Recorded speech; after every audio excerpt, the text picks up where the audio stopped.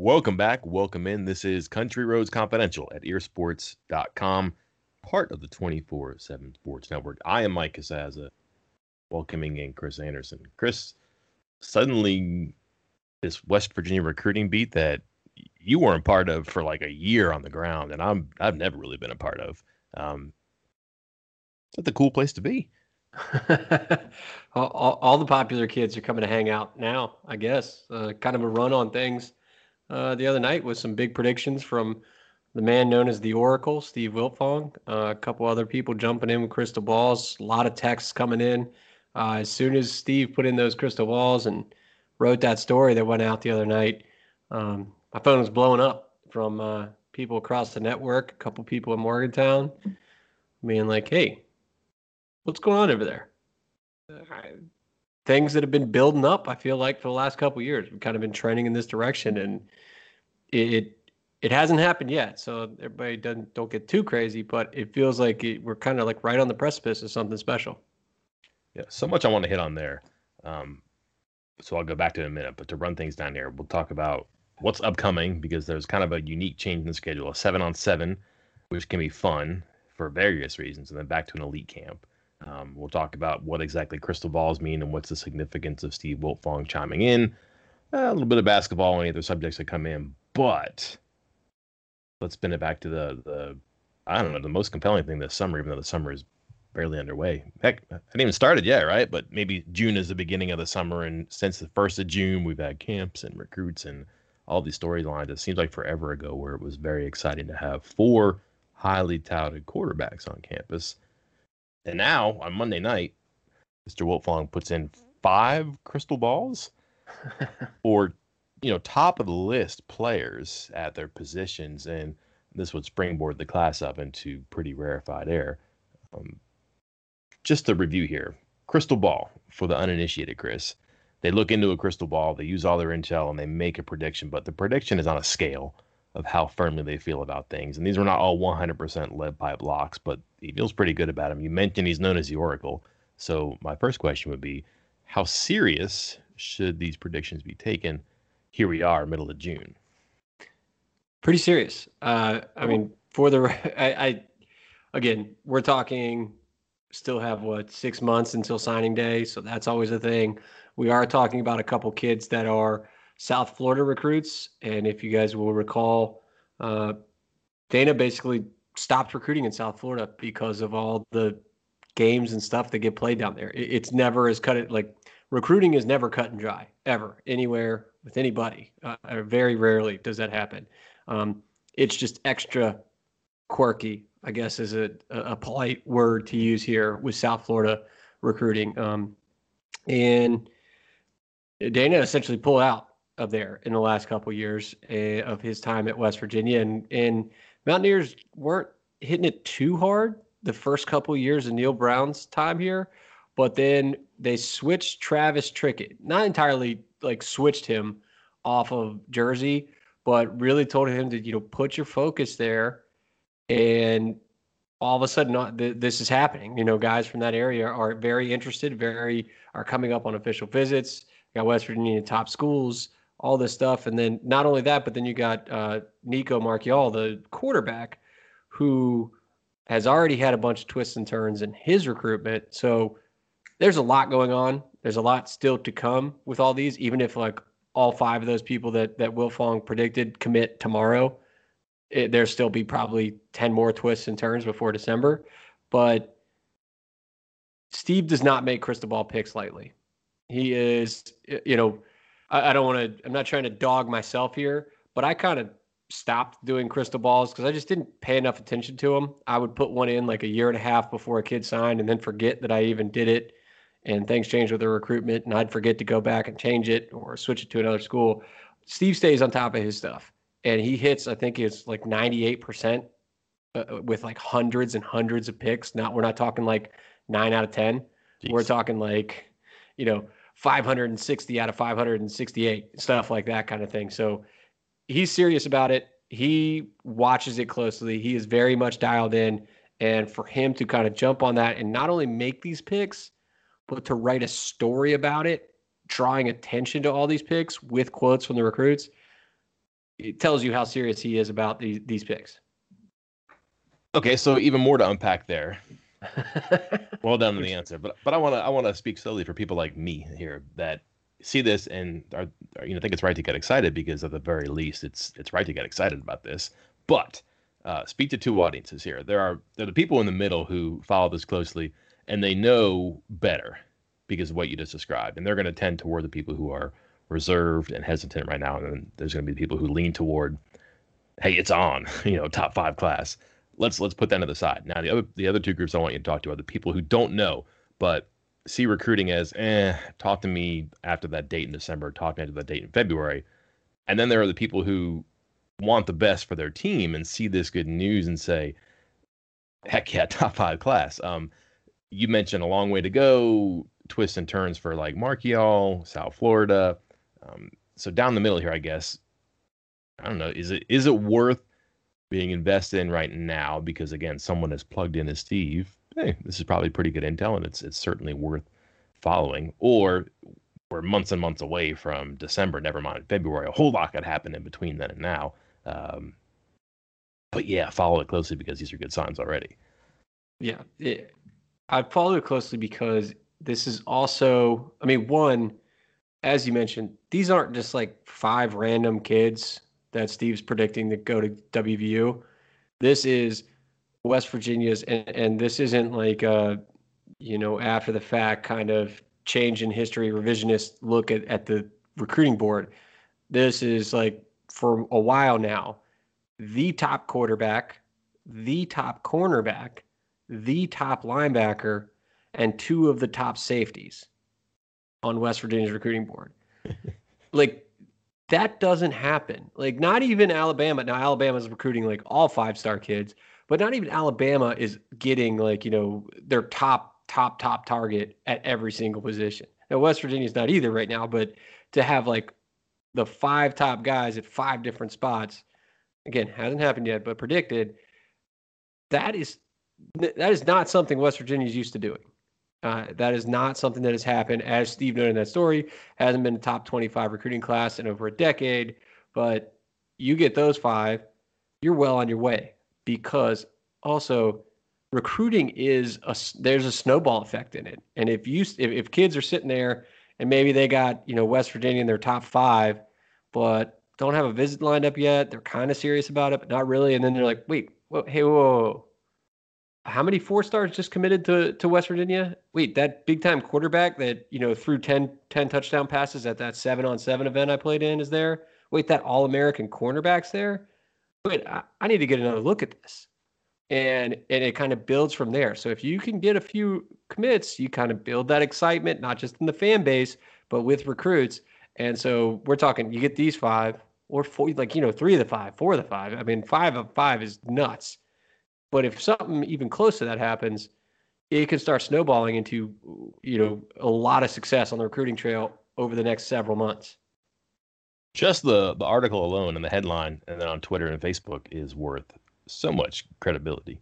And it gets tossed around, and the kids start seeing it, and they're coming, they're excited about it, maybe more than they were before. Maybe they're going to make it stop now, officially or unofficially, because of what they saw. That's good. So the fact that they're open and they have people on campus is one thing, but the fact that they're open with the people who are covering it, up close or from afar, that's certainly significant. It all spins around too. Let's go back to that 2009 class, by the way, headlined by Geno Smith, also in the class. Are you ready? Yeah, So go for it. this is the disclaimer for maybe be excited because you want great things, but understand that's a process, and who knows, it doesn't guarantee anything. Geno Smith, one of 4 4-stars in the class. The other 3, Logan Hasty, Eugene Smith, and Tavita Finau. Yeah, that the double Geno thing needs to be corrected in that database. But man, yeah, that was the Boyd DeHeasty class.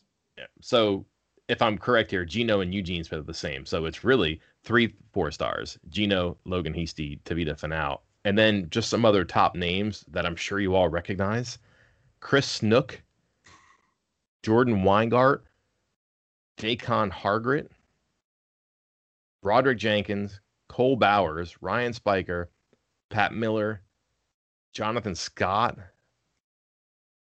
Bronco Busick, Curtis Fight was pretty good. Tage Redmond, Terrence Moore. Your best players in the class. Let's see here. Oh, man, we also forgot guys like Tavon Stedman. Well, actually, this was quite a class, wasn't it? 3 stars. Will Clark. Oh yeah, because they were separated between sign. I was like, wait, how'd you forget Tavon and Stedman? But yeah, Tavon, Stedman, Will Clark.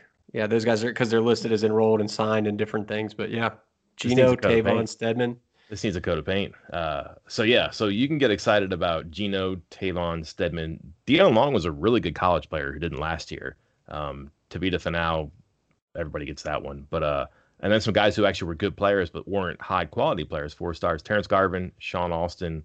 I said Curtis Fight, Nick Kindler, Pat Egger, and then you go down to some of the other players who signed. I don't know. Those are. It's quite a mixed bag. Like I said, probably again is a good cautionary tale, but also at the same time, there's players there to be excited about too. Yeah, and well, if you look at the couple classes before that, I think they're true. I know it said 2009, and I think we kind of want to dismiss that because I think they count Gino twice there to get into that top 25 ranking. So maybe 2007, and that was another top 25 class. And you look at that, and the only reason I think that was in there was because of Noel Devine. You get such a boost by getting a 5-star, top 10 overall player. But I mean, Ellis Langster, pretty darn good. Mm-hmm. Pat Lazier, pretty good.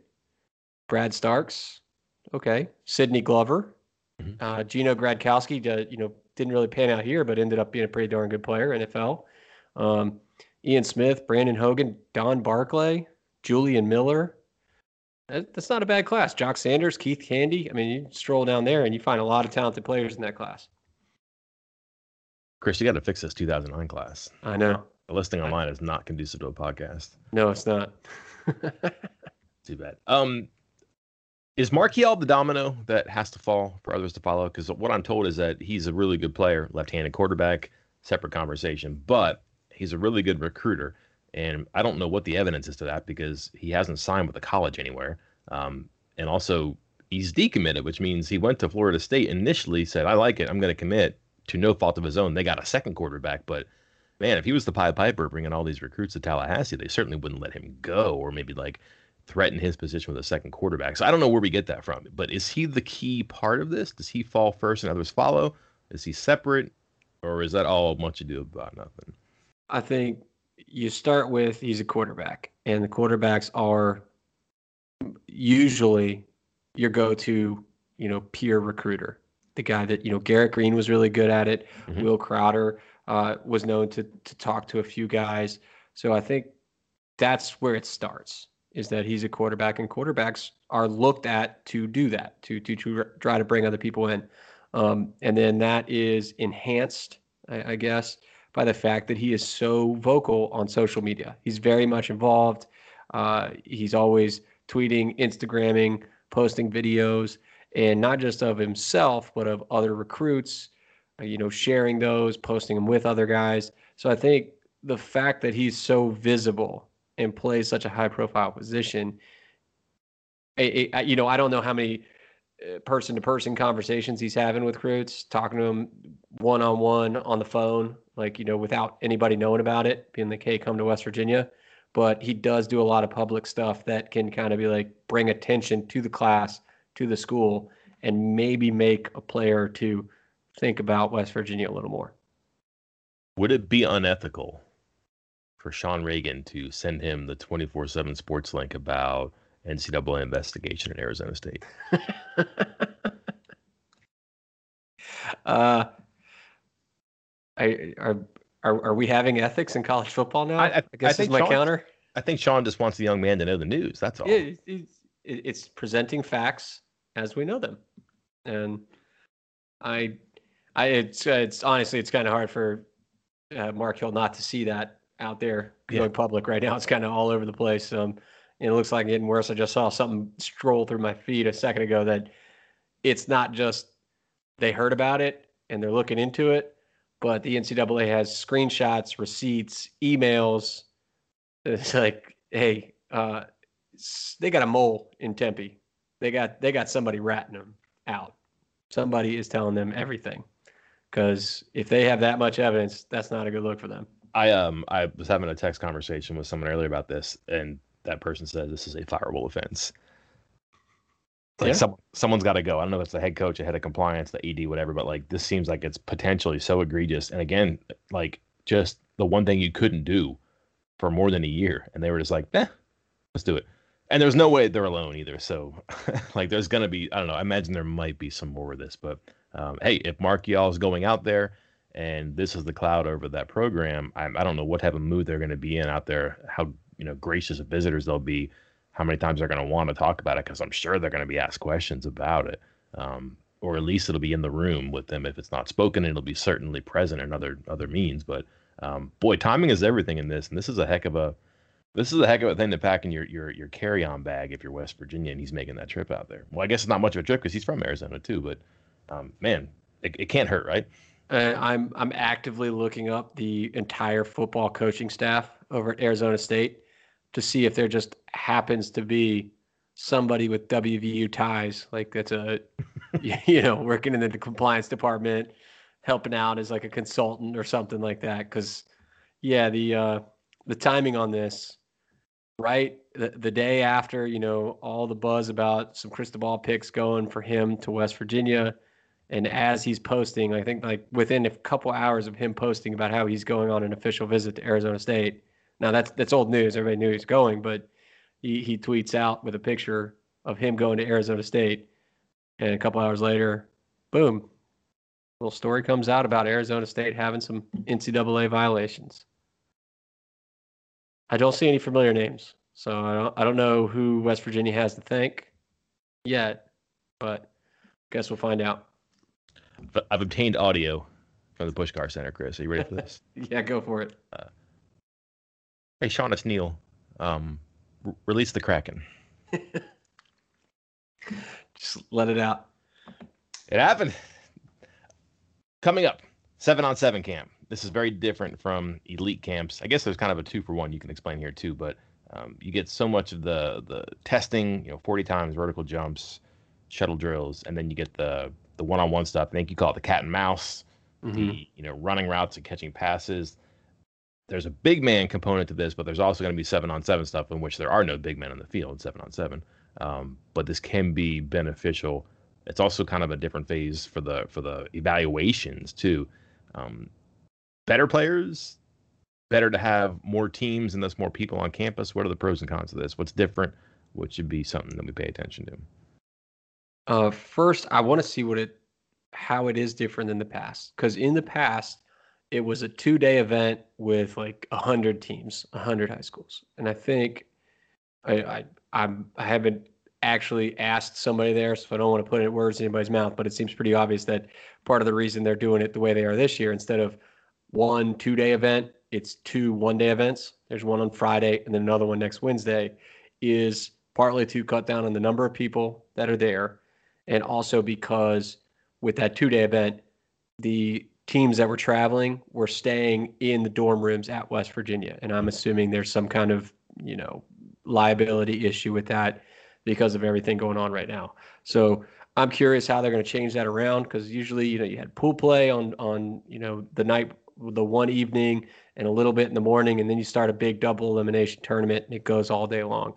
So I'm curious to see how that works out in a 1-day event, if it's just kind of a shortened version of that. But also which teams show up, because I've heard, there's some high schools that said, hey, we kind of have restrictions on how many we can travel with and where we can travel, and some that just flat out can't travel as a team right now.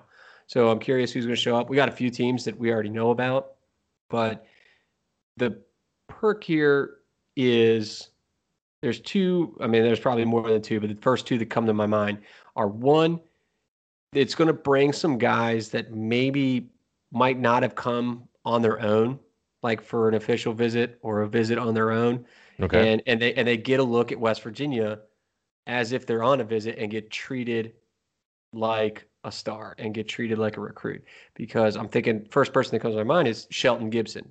He was at Cleveland Heights, and he was kind of, talking to West Virginia a little bit, but then his high school team came to the 7-on-7, and then Shelton Gibson came. Ematep with Tyke Smith and a bunch of those guys. Yeah, West Virginia was in with them and talked to them, and they had talked about coming to visit. And that team always comes, and that team always comes and brings a boatload of FBS prospects. And that's like a first crack for those coaches to kind of get one-on-one with them to recruit them. And that leads me to the second big perk as far as a recruiting standpoint here is, for the most part, the coaching staff is not like they're not coaching, they're not refereeing. Like the graduate assistants are doing a lot of the refereeing. The coaches will be doing some stuff about organizing where guys go, but for the most part, they're just watching, scouting, and recruiting. Now, 2 summers ago, when we were watching the 7-on-7 and the big man camp, they would, like the 7-on-7, they play a game, and then sometimes they might have like 3-4 hours of doing nothing, or the big men do their stuff in the morning, and then the 7-on-7 still going on, but the big men can't leave until the 7-on-7's done because the whole team's leaving together. So they just hang around, and we would see Wyatt Millum, for instance. Matt Moore just says, well, your team's still playing in the 7-on-7. Hop on the old golf cart here and let's ride back and check out all the facilities. And let's me and you hang out. And occasionally, and then you'll just start seeing throughout the day during these breaks, coaches, different coaches with different top level recruits just hanging out, getting tours of the facility, sitting up above the weight room in those chairs right near the coach's offices, just watching the games and chatting. And it's a real opportunity to bond with these recruits in a kind of like situation where you might not think this is an ideal recruiting spot. This episode is brought to you by Progressive Insurance. Whether you love true crime or comedy, celebrity interviews or news, you call the shots on what's in your podcast queue. And guess what? Now you can call them on your auto insurance too with the Name Your Price tool from Progressive. It works just the way it sounds. You tell Progressive how much you want to pay for car insurance, and they'll show you coverage options that fit your budget. Get your quote today at Progressive.com to join the over 28 million drivers who trust Progressive. Progressive Casualty Insurance Company and Affiliates. Price and coverage match limited by state law. There's always some feistiness to this too, right? There's some trash talk boy. and there's some competition. There's angry parents. This can be fun. My father-in-law is a referee, and he was asking me about it because he does a lot of 7-on-7 tournaments, or used to, and I told him there was a couple years there where they had referees, like they outsourced it, paid referees, and it was like a training program for guys, and it was like one veteran referee and one rookie referee, and they worked it together. So each game had a guy in training and a veteran ref, and there was still some kind of fighting and the usual stuff that just comes with all sports, and occasionally it got out of hand. I remember one year there's a team from Maryland that had a couple of West Virginia recruits on it, and they got into a almost full-fledged fist fight with, it was a West Virginia high school, and I can't remember who it was, but it was one of the Final Four or Final 8 games, and it was one of the traditional West Virginia powers, either Fairmont or Martinsburg or Spring Valley. Just almost got into a full fight with them. And then, was that 3 years ago, where St. Francis Academy and Ematep, I think, or somebody, they got in another fist fight. There was a full fist fight, and that was the year that they switched back to GAs refereeing the games.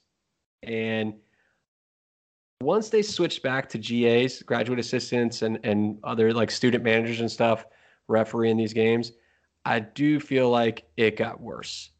And you saw more pushing, more fighting, more all sorts of stuff. I mean, I had a picture that, can't remember if I ever posted it, of a full-on fist fight, and members of the previous staff out there grabbing guys, trying to separate a all-out brawl. And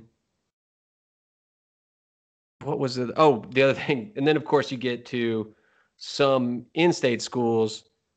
They had this thing with the previous staff where they thought that Dana and his staff did not, appreciate the in-state talent.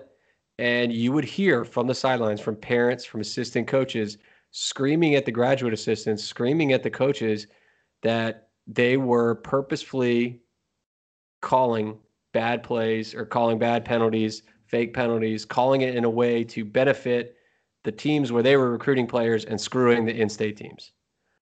And then that just goes on all day. And it's exhausting to hear it all the time. I remember one WVU assistant essentially turning one that I would not want to mess around with, Dan Gerberry, not a small man. And there was an assistant coach for one of the West Virginia teams who accused him of slanting his calls in order to benefit the other team because the other team had 2 West Virginia targets on their team. And Gerberry had to be restrained because he came right over to that guy and was like, I'm not listening to this. I'm not listening to it. And he was right. Like it's like something that's just imagined in their head, I guess. I don't know, but there's always something going on. Like you said, it's just people are angry, they're mad, they're fighting, they're yelling things. It's a sight to see. That's Friday morning, and then into Friday afternoon, I guess. Monday, elite camp. So this is going to keep happening here.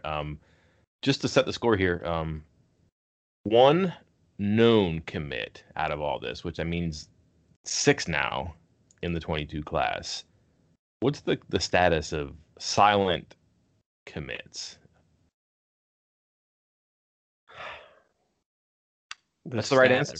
That's the right answer. Yeah, it's just, I don't know. We kind of talked about it on the last pod. Whatever your stance is on the social media posts, and some fans, they see the social media posts and they want answers right away. And that's just not what this staff's going to do. My understanding is that it's also not just a situation where a guy's like, hey, I want to commit. And they're like, all right, send out the social media bat signal. Let's go. It's more serious than that. My understanding is that, again, you noted there were four bat signals that went up saying that West Virginia got a commit. Only one has gone public, which means there's 3 silent. And I was told that there might have been a couple more that also told the staff, hey, I want to commit. But there was kind of everybody in their circle, their family, their coaches, their trainers, whoever's close to them in their inner circle needs to be on board with that. And, it seemed like for a couple of those guys, that was not the case. And so you didn't get the bat signal. With the ones that you did, my understanding is the staff was led to believe everybody close to this person, all on the same page, all ready for this person to be at WVU. And of course that can change, especially since if the 3 players that we're talking about being silent have all kind of gone on other visits since then. So you got to watch out for that because things can change. Always when you get guys on campus, things can change. And that's the danger of doing the bat signal early. But as noted last week, we have not had any false call outs from the staff. Not once has the staff done a let's go tweet, and that commitment did not come to fruition. So Wiltfong-esque. Yeah, I say if Wiltfong's hitting at 98%, the staff is hitting at 100%. At some point, every single person that they sent out a let's go tweet about eventually went public with a verbal commitment to West Virginia. So you're never wrong till you are wrong. So I guess it's still possible, but I just want to have that piece of information out there for anybody that's just overly worried right now. Let's wrap it up here. Brief thoughts. College football playoff. Do you think it happens? When do you think it happens? Soon. Switch to 12? Mm-hmm. I mean, I don't see the reason to wait much longer than, I guess this year you're kind of already set. I don't know how much tweaking they can do on the like television deals or bowl agreements, but unless there's some big legal issues with that, I don't see why we can't just get to it for, the 2022 season. Okay. Do you like 12? Would you rather 8, 6? No, I've always been a proponent of 8. I like the idea of 8. I like the idea of each Power 5 champion, the top rated group of 5 team, and then the 2 wild cards, the highest rated teams. I think I'm not saying 12 is terrible. I guess that would have been my second pick after 8. But once you get to 12, now you're talking about a team playing 17 games. That's the same amount as an NFL team. Like, if we're going to play 17 games, just come right out and say, we don't give a damn about the student part of student athlete. Just say it. Just get it out of the way and just say it. And there is a little bit of me that was, I don't know, the people that were originally against any kind of playoff, that just wanted 1 versus 2, and that was it. Their argument was, oh, this will dilute the regular season. I don't think that's the case. I think once you went to 4, it was still good. You know, it still means something every single week. And 8, because if you put the emphasis on winning your conference, it still makes every single game so important. So I don't think 8 is going to dilute it at all. 12, you're getting close to maybe diluting it a little bit, I think. But I was amazed, which is sad because you shouldn't be amazed that people in this business for 40 years and making millions of dollars are just now figuring this out. But when you only had 2 or 4 teams and it was the same 2 or 4 teams all the time, that was diluting the regular season. Yeah. Just in a different way.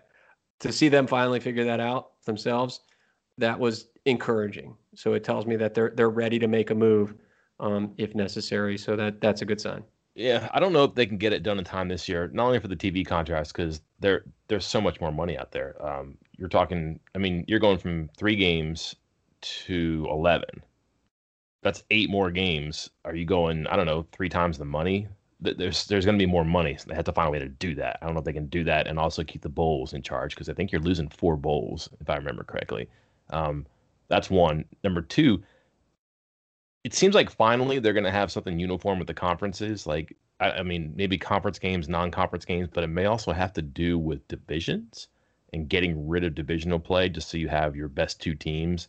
So, for example, you may have Alabama and LSU being the number 1 and 2 teams in the country, but they can't play in the SEC title game, which doesn't make a whole lot of sense.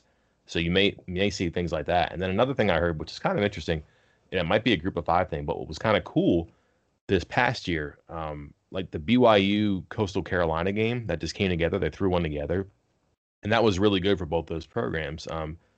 There might have been 1 or 2 more like that where they're just like, listen, we have a hole in the schedule. We could use this boost to get into the CFP, not the Final Four, maybe like an access game. Could there be like schedule openings built in to the future here where you say, like, listen, we don't have, we have a championship game, or that we need another data point or something like that. Could 2 group of 5 teams play? Something like that would like elevate one of those teams clearly in, and that's going to have to be built into schedules, and maybe sooner than later if you're going to go into this too. So I think cool stuff's going to come out of this. Will you play 2 Power 5s if you're West Virginia non-conference play? Maybe not, but like you're going to have to play them. You're probably going to keep FCS teams, but you may have some fun Power 5, Group of 5 series that happen now, not just a one-off game. You may have some series. There's some cool potential here because it just expands so much, and I kind of wish that they would put like a scheduling mandate in that says you can only play, or you have to play this many. You have to go on the road once, something like that. I wonder there'll be things like that, because like if you're going to do this, there has to be some uniformity. But I often wondered, like, what were the other like 60 ideas that they had? They had 63 permutations of this, and it came down to like, well, we have 4. The only other ones could be like 8, 10, and 12. What were the other 60? Yeah, like 7 teams? Do you think they like hired one of those consulting firms that helps them with the coaching searches? Just like, yeah, figure this out for us. So like 8 or 12, that'll be $1 million. You're welcome. Like, what the heck is going on? And speaking of millions of dollars, my basketball breaking news from last week that I guess has kind of happened, but had heard that Sean McNeil did not get a combine invite to either the G League or the NBA, and that's ultimately what happened. He's not on the list for either one of them. The tea leaves are the tea leaves right now, so you might see news on that sooner or later. But not surprisingly, Miles McBride does have a combine invite. This is going to go on for another 3 weeks, I would imagine now. Like, there's no reason for him to go and then just quickly come back to West Virginia. There's every incentive for him to go play as hard as he can for as long as he can, and then spend time afterwards trying to figure out, where am I in the first round? Where am I in the second round? And then is this as good as it's going to get from me? I don't know. The upside for him to come back and have a great season probably elevates him, but man, there's some zeros and commas out there if he has a good run in this combine and he's a low to low middle first round pick. I've been kind of sticking. I'll stick with my same stance on McBride from before. If he can guarantee that he is a first round pick, he's got to go. If he can't guarantee that, I feel like he's got to come back just because the way the contracts are in the NBA, if you're not a first rounder, your contract's not guaranteed, period. You see second rounders all the time get drafted, show up with a team, and a week later, not a week later, but a month or so later, they're in Europe or in the G League making, $40,000. And so I think if his stock is rising, and it seems like it's rising, or at least I don't know if it's rising or if people are starting to think that NBA teams are very serious about him, because I don't recall his name showing up in mock drafts in the first round like 3 months ago, 2 months ago. And now I feel like we're seeing it a lot, which tells me that either he's doing something that's moving himself up or people are getting intel that's telling them NBA teams are serious about him. Yeah, I think a lot of people would agree that NBA mock drafts are a bit more informed. A lot of the reporters work closer with the teams, and and you may not get the exact order right, but if 10 front office people tell you that McBride's a first round pick, you probably have a good reason to put him like in the low 20s in your mock. Yeah. And so that's probably what's happening right now. And the thing is, it'll all change if he goes there and puts up a couple of good games and he works out well and interviews well. He's just going to zoom up the boards. And I don't know if it's 50-50, if it's 60-40, one way or the other right now. But this is an exciting time for him. And again, if you're West Virginia, hey, you're recruiting a guard in the Big 12 who can go pro after 2 years. That's going to talk to a lot of people. That's not bad news for Bob Huggins. And I would imagine at this point, Huggins is probably by and large out of the conversation. Not maliciously. I think he can sell McBride today what he could sell him on July 6th. But this is going to come down to McBride and a family that's been through basketball before. The dad played college basketball. The mom was a college athlete. The brother's playing college basketball, I believe. They're no dummies. They're informed. They're going to talk to the right people and I think make an informed decision here. But the bummer for you all is that it's probably 3 weeks away still. You want some good news? Can I leave everybody on a cliffhanger? Do it. Are we wrapping up? Like last time? Man, I can hardly remember what happened last time we were on the podcast. It's been too crazy this last week, but not McBride related, not McNeil related, but I have a feeling we're going to get some good news for WV Hoops before that 3-week window you're talking about with McBride. So stay tuned. We'll see what happens, but I think things are going to look good for West Virginia basketball. At CM Anderson 247 on Twitter.